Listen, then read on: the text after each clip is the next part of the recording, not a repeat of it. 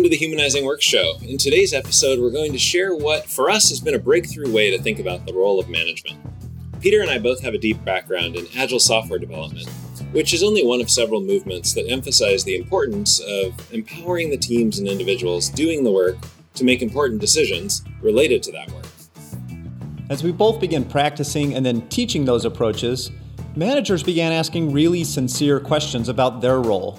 In fact, I distinctly remember a conversation I had sometime around 2008 with Chris Prosser. Now, Chris was the engineering manager on the Adobe After Effects team, and he's among the many smart, really well-intentioned managers I've had the privilege of working with over the years. So after a few days of training, Chris pulled me aside on a break and asked something like, I love the idea of this approach. I think it's going to be great for our teams. But if we're really empowering teams to make all the decisions, what's my role? And what I remember most about this conversation is how uncomfortable I felt to not have a good answer to that question. This episode, in many ways, is the long-awaited answer for Chris and everyone else who has had a similar question. My experience was very similar. And as Peter and I both searched far and wide for answers to that question of what do managers do now with these empowered teams, we found pretty unsatisfying answers. Most advice fell into one of three categories. Some was fuzzy, like, now you're a servant leader. Some was incomplete, like, your job is to remove impediments.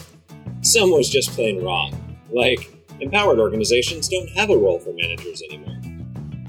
By the way, before we get to what we think is a much more useful answer to what do managers do now, a quick aside. We think you'll find some really useful information in this episode, and we hope you'll want to share it with others. We appreciate anything you can do to help spread the ideas from the Humanizing Work Show more broadly. If you're watching on YouTube, please consider subscribing to the channel, liking this episode, and sharing it with others. If you're listening to the podcast version, please rate and review the show. This helps increase the impact of the show for as many people as possible, and we appreciate your help. As we've worked with hundreds of managers over the years to try to clarify their role in empowered organizations, we've discovered that there are really three jobs that managers do. Each job helps teams and individuals make better decisions and deliver work that adds more value faster. The first job is to create clarity. If people are making decisions, we need to align around goals and outcomes. Creating clarity includes aligning on purpose, vision, and strategy.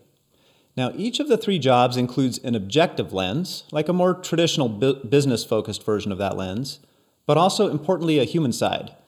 For creating clarity, this includes things like how we accomplish our business goals, what values are important, what kind of culture do we want to create.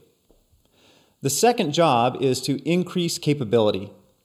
On the objective side, this includes things like growing technical skills, how we hire and staff, how we secure funding either through revenue or other investments.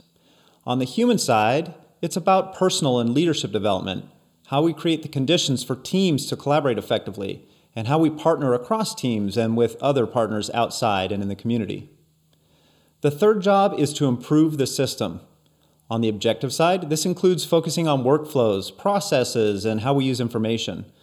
On the human side, it's about the systems we use for career development, improving safety, both physical and psychological, and how we share power and authority. These three jobs describe the things managers shift towards. What managers shift away from is doing the work themselves or directing the work of others. Now, this is a big hurdle, since many organizations reward managers who are willing to get into the weeds to achieve a goal, or who control outcomes by directing the people on their teams. Not to mention, most people get promoted into management positions because they were good at doing the job. Their value seems to be in their expertise at the details of the job.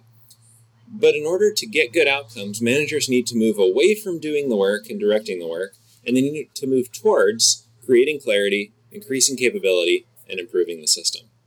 Then, as managers focus on these three new jobs, they often need to learn new skills that help them do those jobs better.